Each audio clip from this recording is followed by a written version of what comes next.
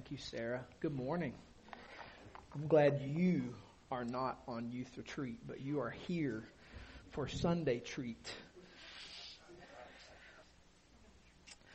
We've been in a series called What We Believe, and I think this is sermon number 11. And if you were here last week, you got to experience one of the most downer sermons you will ever hear in the history of sermons, and that's because we had to deal with the fall and sin. And we stated at the front that our aim was that we would hate sin together. And so I trust that the Lord worked that out as we saw in His Word what sin does in death and destruction. And the curse of sin and death is deep and dark, that you hate sin and you have grown in your hatred of sin.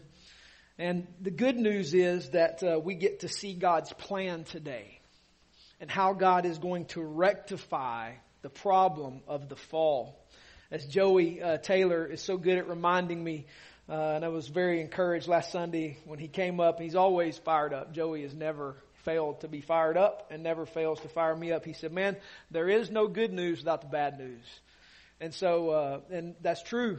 The good news is only good because the news that precedes it is awful. And so last week we heard the awful news of the fall.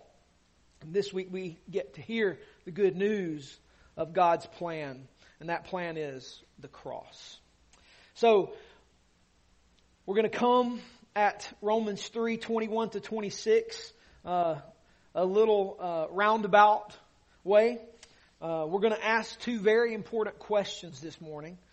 And we'll get to Romans 3:21 to 26, but we're going to ask some questions to get us there, to see God's plan of the cross and how God solves the problem of the fall and the curse of sin and death.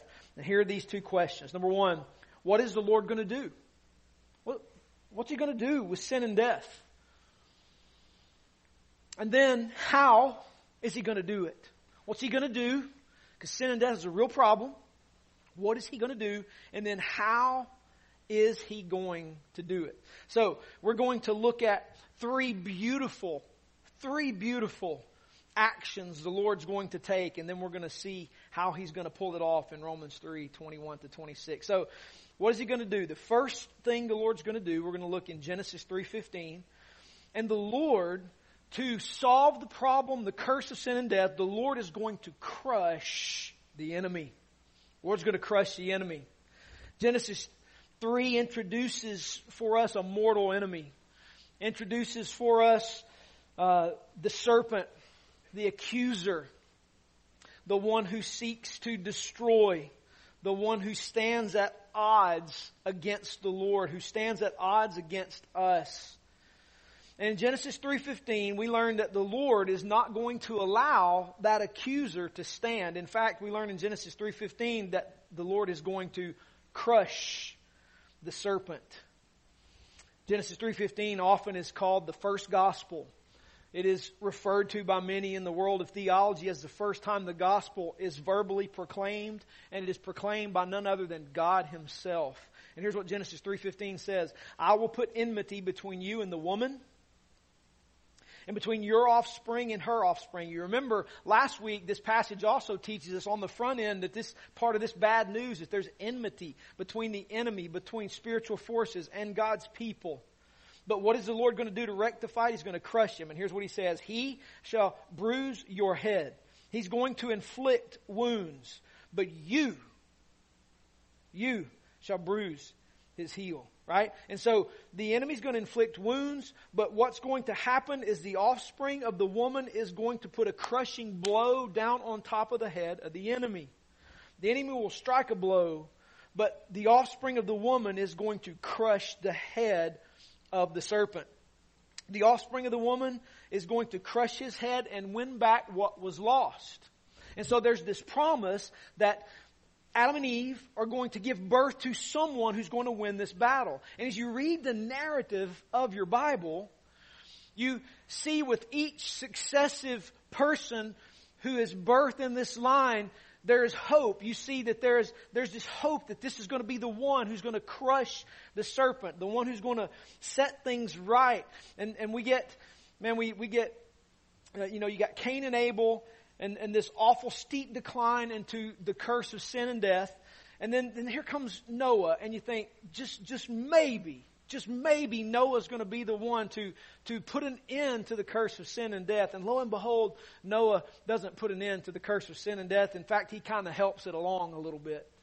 And then there's Abraham. There's this beautiful servant the Lord calls to be the father of many nations. And we think, man, Abraham, maybe Abraham's going to be the one who's going to be the offspring of the woman who's going to crush the head of the serpent and receive the wounding of the serpent for us, but crush the head of the serpent and do away with the curse of sin and death. And Abraham has a promising start, but lo and behold, Abraham has some problems and he's not the solution. And maybe it's Isaac, right? Maybe Isaac, he's going to come from this line. Isaac's going to do no. Jacob, right? One who grabs the heel, deceiver. No, his name doesn't even fit, right? And so, well, maybe it will be Joseph, right? Well, no. He's rather impotent. And well, okay, maybe Joshua. Joshua's going to be one, right? Joshua's going to do us a good job. No, not Joshua. Well, Saul?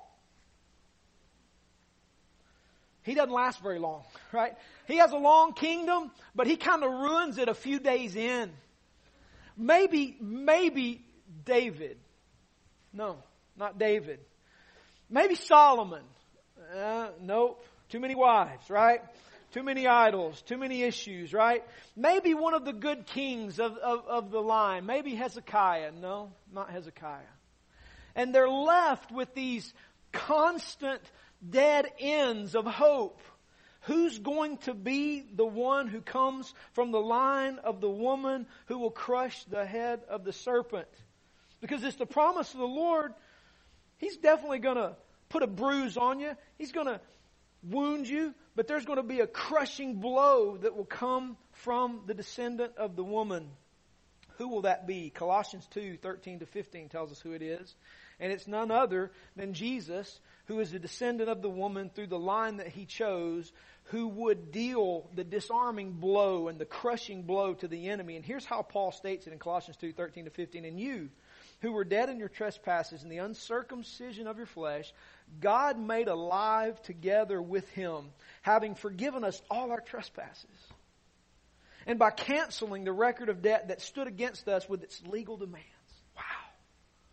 That's a good action, isn't it? Now, how does he crush his head? This he set aside by nailing it to the cross. And he disarmed the rulers and authorities and put them to open shame, having triumphed over them in him. What's God going to do to rectify the problem of sin and death? Jesus is going to come and he's going to go to the cross and he is going to cancel the debt that is set against us, and he's going to put Satan and these powers and these authorities to open shame, and he's going to triumph over them in his cross. That's good news. That's real good news. So the Lord is going to crush the enemy. He's going to do it through the cross. Well, what's the next thing? And by the way, your Bible's full of things the Lord does. I just picked 3. To try to limit it to 40 minutes, okay? So read and you'll find many things the Lord does to rectify sin and death. Well, what's the second thing we're going to look at? The Lord is going to put His Word on the inside of us. You know, the problem with Adam and Eve was that they heard the Word of the Lord, but the desire to obey wasn't there, because the temptation came, and the temptation was prettier than God's Word, and they bit on it, and they bit into sin and death, and the fall and the steep decline into the curse of sin and death. So what's the Lord going to do? He's going to take His Word and He's going to put His Word on the inside of us. Jeremiah chapter 31, verse 31-34. Behold, the days are coming, declares the Lord, when I will make a new covenant with the house of Israel and the house of Judah. Not like the covenant I made with their fathers on the day when I took them by the hand to bring them out of the land of Egypt. My covenant that they broke. So what's our tendency? Break the covenant. So the Lord said, I'm going to make a new one with you. Not like the one that you can break. though I was their husband, declares the Lord. For this is the covenant I will make with the house of Israel after those days, declares the Lord. I will put my law within them, and I will write it on their hearts. I will be their God, and they shall be my people. I want you to note there, this is not an optional thing. The Lord intends to take His people and write His word on their heart, and He's going to be their God, and they're going to be His people. There's no wishy-washy with the Lord's saving of His people. There's no like, nah. They're His people, He's their God, and they have His word. And no longer shall each one teach his neighbor and each one his brother, saying, know the Lord. For they will all know me, from the least of them to the greatest, declares the Lord. For I will forgive their iniquity and remember their sin no more. So what's He going to do? He's going to make a new covenant. And He promises in this new agreement that He's going to make with His people, that He's going to take His word and He's going to sit it down inside of their hearts. It's going to be inside of them.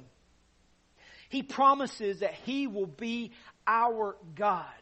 That He will wipe away the idols of the dark fallen system of the curse of sin and death. And He will be our God, and He will make us His people. Make it a guaranteed reality. The Lord promises that all of His people are going to know Him. Not just the priests, not just those on the professional inside, but from the least to the greatest of His people, they're all going to know Him. In other words, in this room, just make right now application of that. In the people of God, I don't have to say to you, know the Lord. Because if you're in Christ and you've got His word in you, guess what? You know Him. And our discipleship isn't introducing you to Him. You walk with Him. It's teaching you how to walk more obediently. That's the promise, right? You will all know me. So what He does away with a class system of knowledge. And He's going to give us the knowledge of Himself. This is one of the great lies of Western sort of cultural Christianity, is there's a class of people who know more. That's untrue. If you don't, can I be frank? If you don't know the Lord, He might not be on the inside of you. Because the promise in this new agreement He's going to make with us is He will be our God. We will be His people. He'll put His word on the inside of us, and we will all know Him. And if we don't know Him, it's not Him. It's not Him. Because one of the things He promises to do to rectify the problem of sin and death is put His word in us. And He is going to make sure we know Him. There are no class systems of knowledge.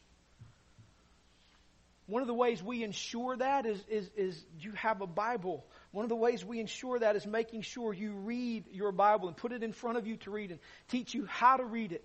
But you have the inner witness of the Holy Spirit that should be welling up in the knowledge of Jesus Christ. I fear that sometimes our methodology of evangelism probably robs us of that, because most of our evangelism feels a lot more like witchcraft than it does conversion through repentance and faith. Transformation by Jesus Christ in His gospel is not an issue of inviting Jesus into my heart. It's repentance of sin and the rebellion and putting my faith in Jesus. And then He gives me a new heart. I don't need Him to come into my heart. I need Him to take out a dead heart and put in a live heart.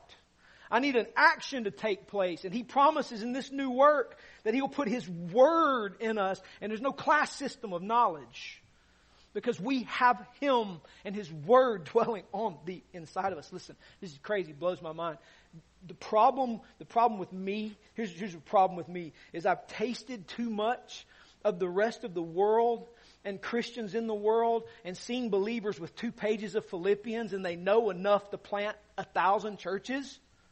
And they know enough to lead people to faith in Jesus with 2 pages of Philippians. We've got multiple translations on our shelves. And then we're looking for podcasts. for entertainment, for a preacher who preaches good, or a band that sings good, because we think somehow they're going to teach me more. And I'm saying, let's do something with 2 pages of Philippians, because it's not here, it's here. It's not here, it's not mental ability. It is a heart that has the Word of God in it through the supernatural work of Jesus Christ and His cross, who crushed the head of the serpent and promises in this new deal through repentance and faith to put His Word in us. And we'll know Him. Isn't that awesome? So listen, you have all you need to know all you need to know. You don't need another Bible study. You don't need another discipleship class. You got all you need in the Holy Spirit dwelling here. And if you're one of those fortunate ones in the Western world, you even have multiple manuals in your language that you can read and make sense of. Isn't that great? So rather than depending on somebody, tell me, He put His Word inside of us. Which, by the way, this is in the notes, but the function of preaching is not to inform you. Preaching's function is not informative. Preaching's function is to announce the Lord's Word that is already here. And to bring to remembrance what is already here. Which is why even in the Bible, there's a distinction between preaching and teaching.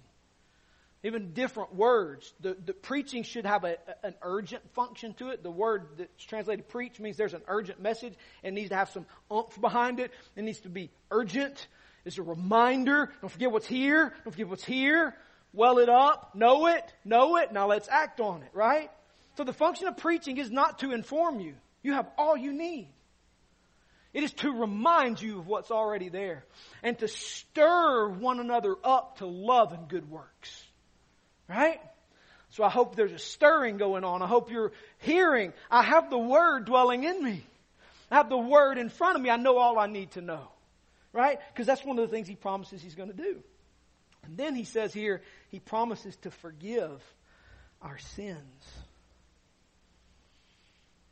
And never bring it to memory again. Wow. Did you catch that? I will forgive their iniquity and I will remember their sin no more. Listen, when you remember your sin, it's not a function of the Lord. You know what His response is? What sin? That's the enemy. You want to know the difference between the enemy and the Holy Spirit? The enemy reminds you of your sin. The Holy Spirit goes, what sin?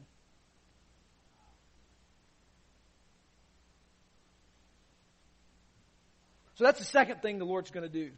What's the third thing the Lord's going to do? Oh, wait. I missed something. Time out. I missed something. I got off. This is why I make notes. So I don't get off point into rabbit trails. But I rabbit trailed and forgot a note. How did this happen? How does Jesus pull this off? Because in each of the points I've got in the New Testament where Jesus dealt with this and where Paul teaches where Jesus deals with it. How did Jesus pull off this Jeremiah chapter 31, verse 31 to 34 promise of this new covenant? Jesus seals the covenant in Himself. Luke 22, 19 to 20. And He took bread, and when He'd given thanks, He broke it and gave it to them, saying, "This is my body, which is given for you. Do this in remembrance of me." And likewise the cup after they had eaten, saying, "This cup that is poured out for you is the new covenant in my blood." Why do we take the Lord's Supper every Sunday? To remind us of this thing, this action that the Lord did in making a new covenant with us, in which He would put His Word in us, cause us to know Him, He'd be our God, we'd be His people, and never remember our sin again. Jesus cut that deal with us on the cross, and every time we take the bread and we take the cup, we are to be reminded that He is our God, we are His people, and my sin is not remembered. What's the third action the Lord's going to take to rectify the problem of the curse of sin and death? The Lord is going to gather us from all nations. He's going to make us clean, and He's going to put His Spirit on the inside of us. Ezekiel chapter 36, verse 24 to 27. Listen to what the Lord says. "I will take you from the nations and gather you from all the countries and bring you into your own land. I will sprinkle clean water on you, and you shall be clean from all your uncleanness, and from all your idols I will cleanse you. I will give you a new heart, and a new spirit I will put within you. And I will remove the heart of stone from your flesh, and I will give you a heart of flesh. And I will put my spirit within you and cause you to walk in my statutes and be careful to obey my rules. How's the Lord going to rectify the curse of sin and death? He is going to gather us. The Lord has a mission, and the mission just didn't roam Georgia. The mission is people from all nations. And by the way, one of the reasons the Lord sovereignly scattered His people among the nations was that there might be a witness born of who the Lord is, so that when He called them, they would know His name. There's no mistake in how God treated Israel. So He's going to gather His people from all nations where they are scattered. And then He's going to wash them clean. He's going to clean them up. He's going to take care of their idolatry. And then He's going to give them a new heart. A cold, dead heart. This language of take out a heart of stone and put in a heart of flesh is language that is intended to communicate to us that in sin and death we have a heart that doesn't feel Him. We have a heart that doesn't care about Him. A heart that's not tuned to the frequency of the Lord. But He's going to take that dead heart out and He's going to put in a heart that is tuned to His frequency and is careful to know His way. And then He's going to give us a whole new spirit about us. He's going to transform us. And then He's not going to leave obedience completely up to us. Did you catch that? I will put my spirit within you. So He's going to give us His Holy Spirit. And He's given us a heart that's tuned to His Holy Spirit. And then notice this. And cause you to walk in my statutes and be careful to obey my rules. So that in this new deal He's making with us, a new heart tuned to the Spirit who He gave us. And then that new heart's going to want to be careful to obey. Isn't that awesome? That's amazing. You know something fun about this passage? This is the passage Jesus preaches to Nicodemus in John 3. You ever wondered why Jesus said unless one is born of the water and the Spirit, they can't enter the kingdom of God? It's because Jesus was preaching from the passage He gave Ezekiel in chapter 36. I will sprinkle clean water on you. And I will make you clean and clean you from all your idols. And I will take out a heart of stone and put in a heart of flesh. And I will put my spirit in you and cause you to walk in my ways. Nicodemus, unless you're born of the water and the Spirit, you can't enter the kingdom. What's Jesus saying to Nicodemus? Nicodemus, you need my new work of the gospel to change your heart and give you the desire to obey.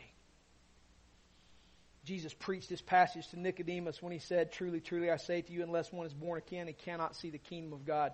So what is Jesus going to do to rectify the problem of sin and death? He is going to cause us to be born fresh and new, with a new heart, His Holy Spirit in us, and us walk in His way.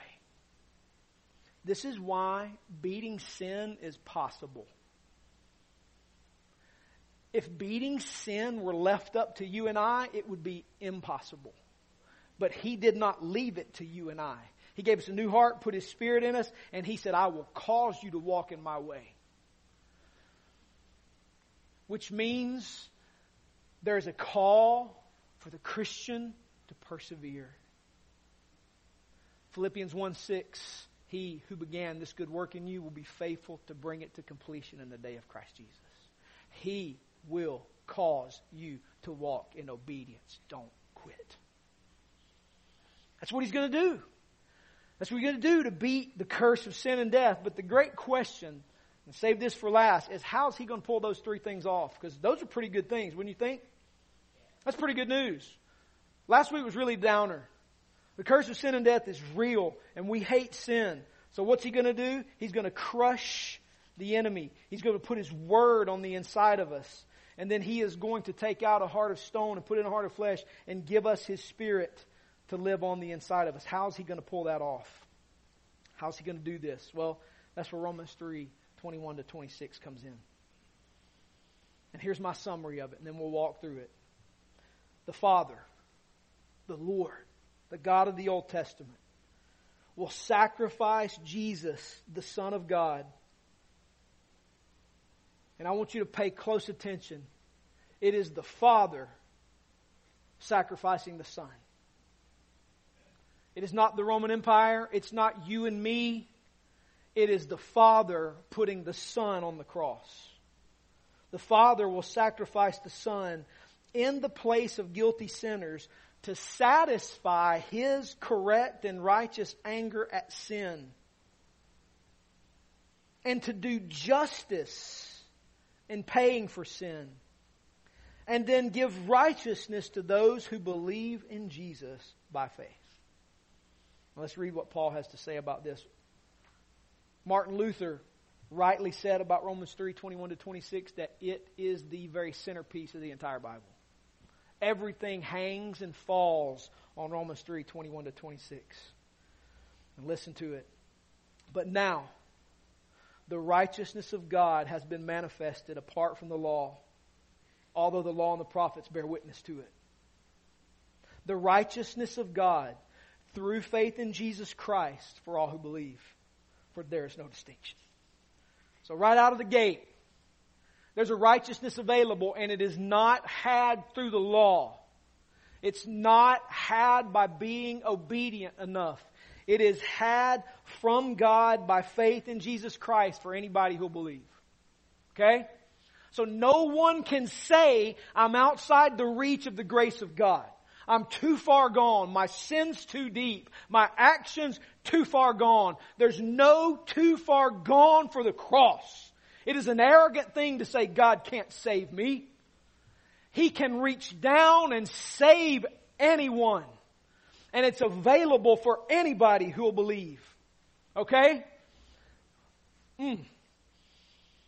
So there is hope for the darkest corner of Rome, Georgia. Right? There is hope for the family who's had their child removed because they're terrible parents. It's not just the child, it's the mom and the dad, or the mom or the dad, or both, or aunt, or uncle, or whoever it happens to be. There is hope for the darkest corner. There is no distinction. The gospel is for anyone who will repent and believe. Therefore, just point of there's really no application today. We're going to get to something fun in a minute, but just point of application. If we really believe this good news and the things God wants to do, why do we not make it known to the dark corners? Why are we simply content to have a nice little thing where we invite people who smell like us and make the same amount of money of us and look like us can come? John, here's your quote. This is from John. I'm quoting. Fruit with no seed in it is not the Lord's. He said He would make us fruitful. And He would give us fruit that lasts. Fruit that lasts is fruit full of seed. Seed that when it falls into the ground, it sprouts and gives birth to new life. We have a seed-filled gospel and a dark soil in our county, and it needs to be filled with people scattering the fruit of the gospel on the ground of Floyd County, not merely having more services for people to attend. Because this good news is powerful, and it will wreck the curse of sin and death. It will absolutely obliterate sin and death. For I'm not ashamed of the gospel, for it is the power of God for salvation to everyone who believes. Wow. Right? Sin and death have no shot against the good news. For there's no distinction. Verse 23. For all have sinned and fall short of the glory of God. Why is there no distinction? Because there's nobody who hadn't sinned. We saw that last week.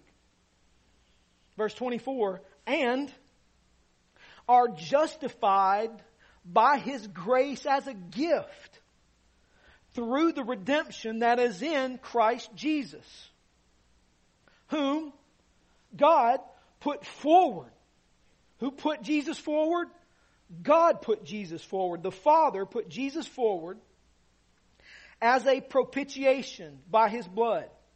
Fancy word that means to satisfy His anger at sin. God is rightfully angry at sin.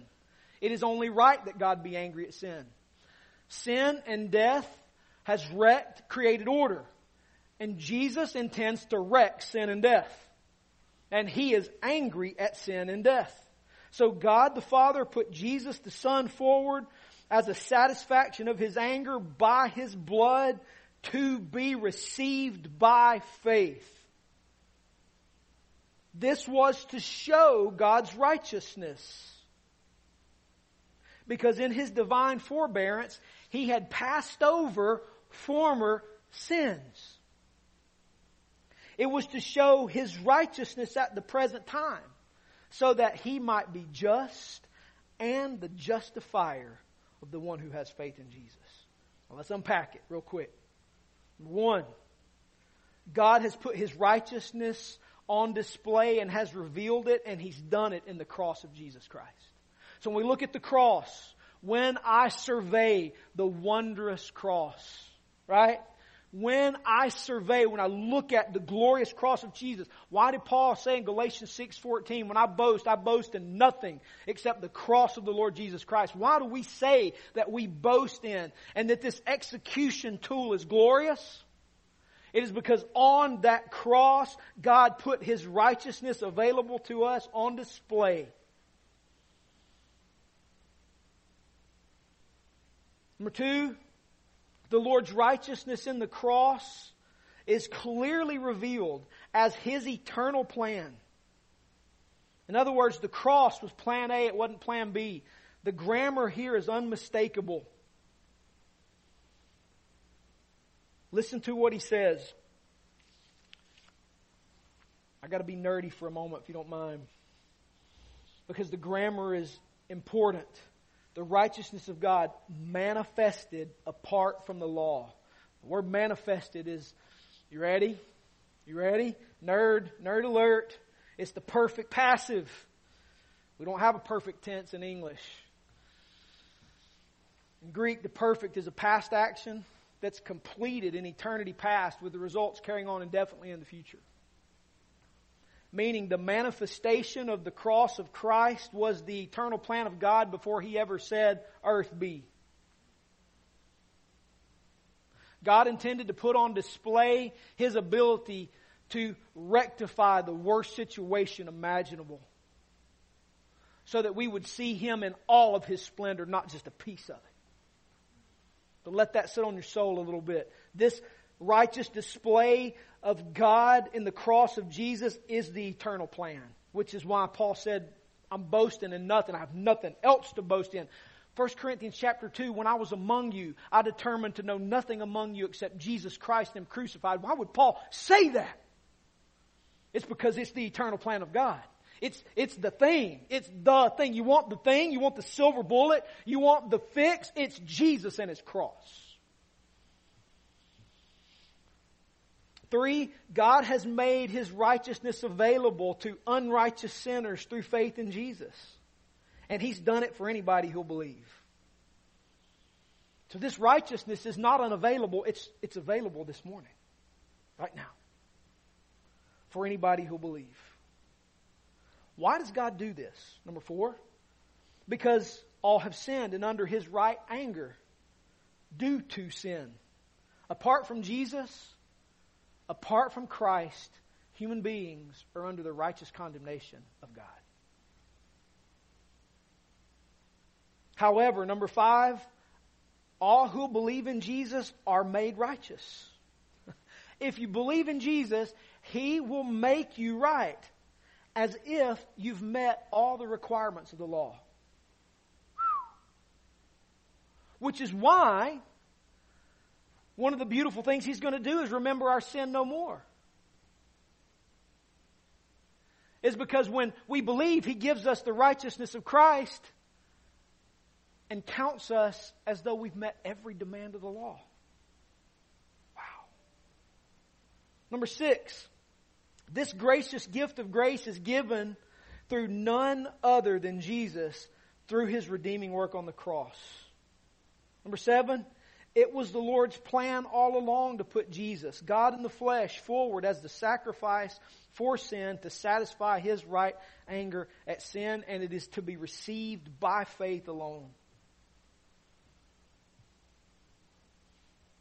Number 8, The sacrifice of innocent and perfect Jesus for guilty sinners was to put on display God as right for punishing sin that was committed in the past. And you notice the passage, it was passed over. Why didn't David get what David deserved? Because David believed by faith.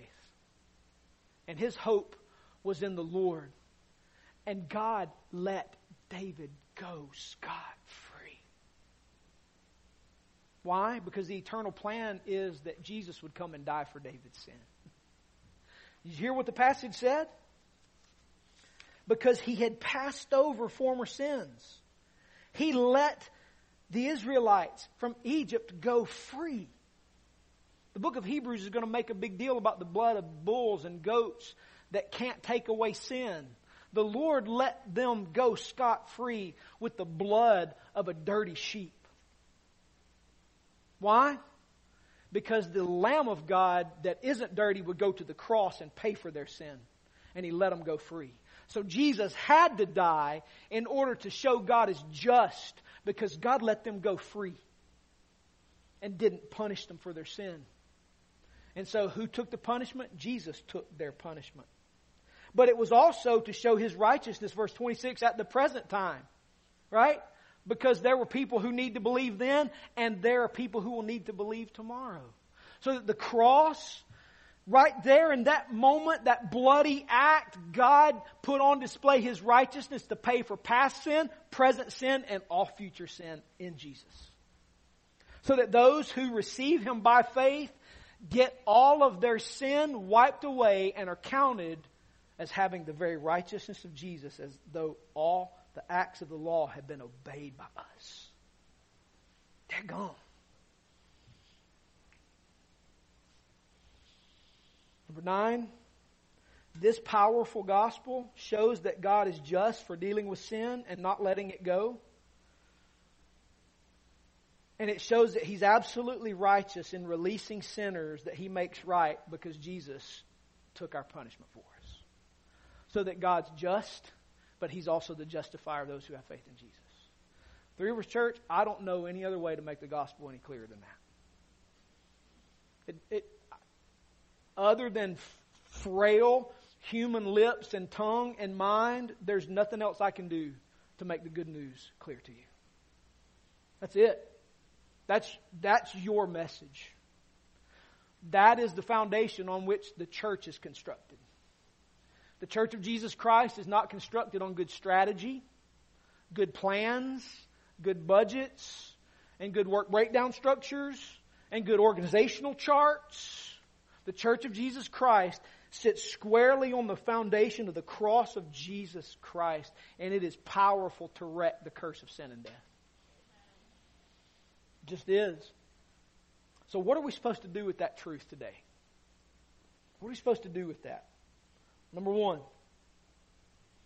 if you're in Christ this morning, you need to worship.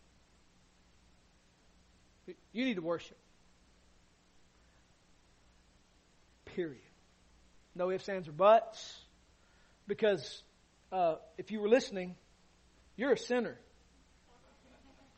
But in Christ, through repentance and faith, He doesn't count you as that. And here's the cool thing. God does not wear rose-colored glasses. He is not pretending something is when it's not. He has given you the righteousness of Jesus and says no sin. So if you're wrecked with guilt over your sin, you either haven't believed the gospel or you are a victim of the enemy. Because the gospel says your sin has been paid for. In full, set free, believe that. And I would argue that might be the base foundation off of which everybody in this room needs to do some work with the Lord today.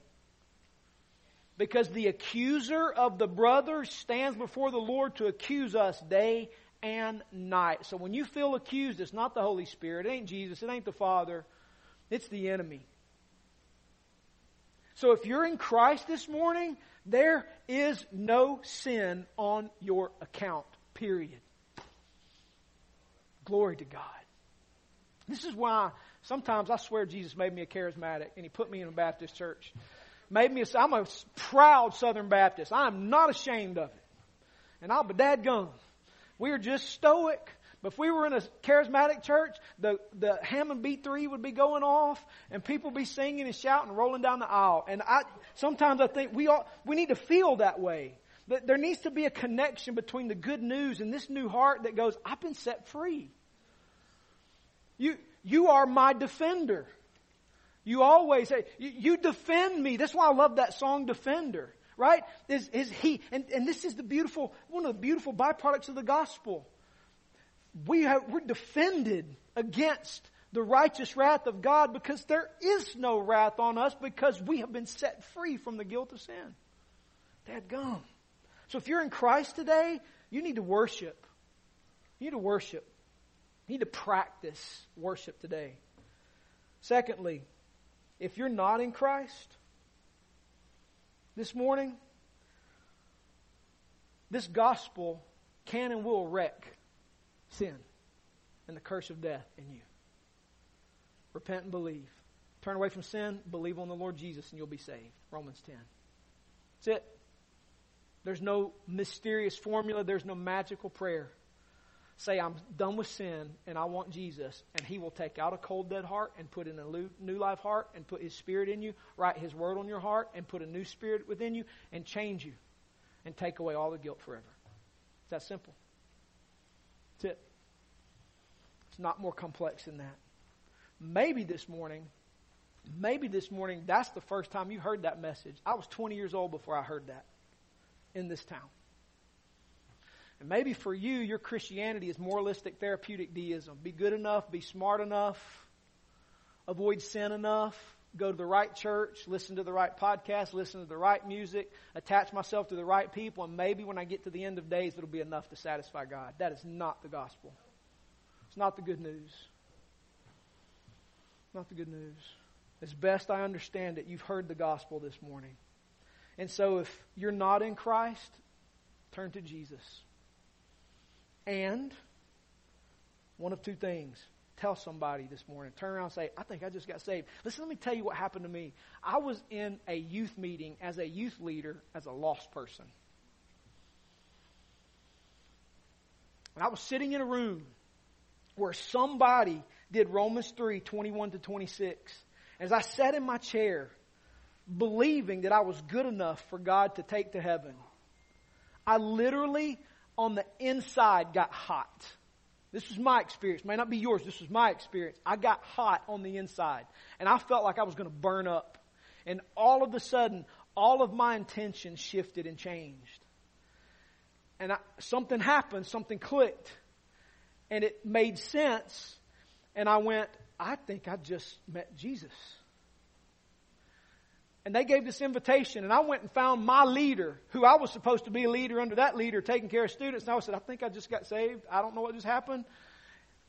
And lo and behold, I met Jesus in that moment. I'm not kidding when I say we can walk into a room like this and have been around Christians all our life and never heard that message.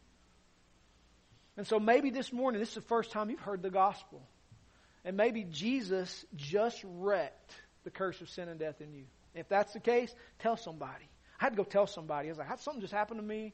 And yes. And I haven't been the same since. And maybe that just happened to you, so tell somebody. And if you don't feel comfortable telling somebody around you, some of the pastors will be standing in the back. Come tell us. And you're good. There's no magic to it. You're in the faith, child of the King, right? So 2 things. Worship. If you heard the gospel and need to repent and believe, want to do that. Here's how we're going to prepare for worship. Man, you go ahead and start coming up. Psalm 92, 1-4. It is good to give thanks to the Lord,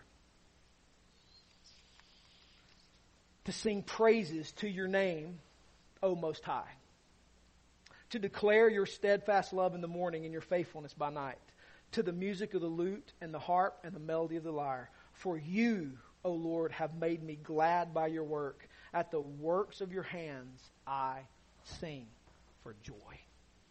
Father, we ask that you help us to do that this morning.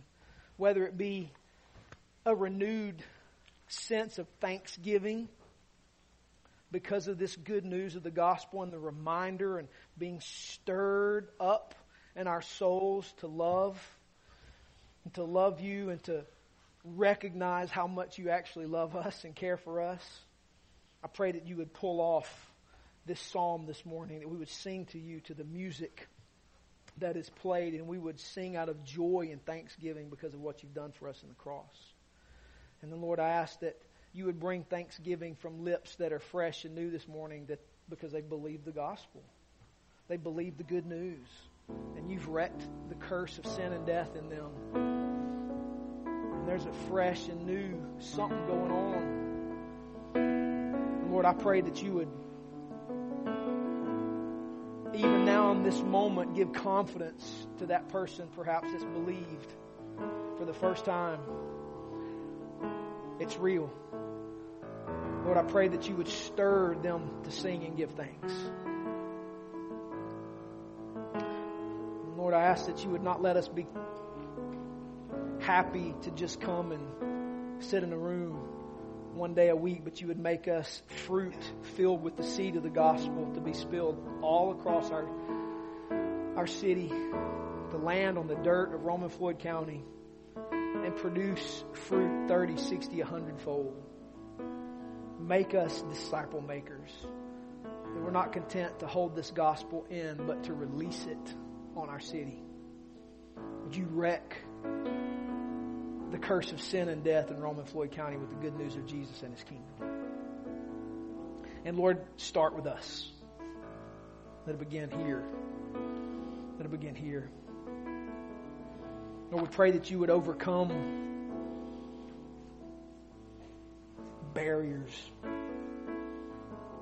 Even now, the accuser of the brothers is accusing and giving excuses. And I pray that you would not let that happen, that you would win that in the heavenlies, even now. And bring forth thanksgiving and transformation in this room and in our city. We pray in Jesus' name.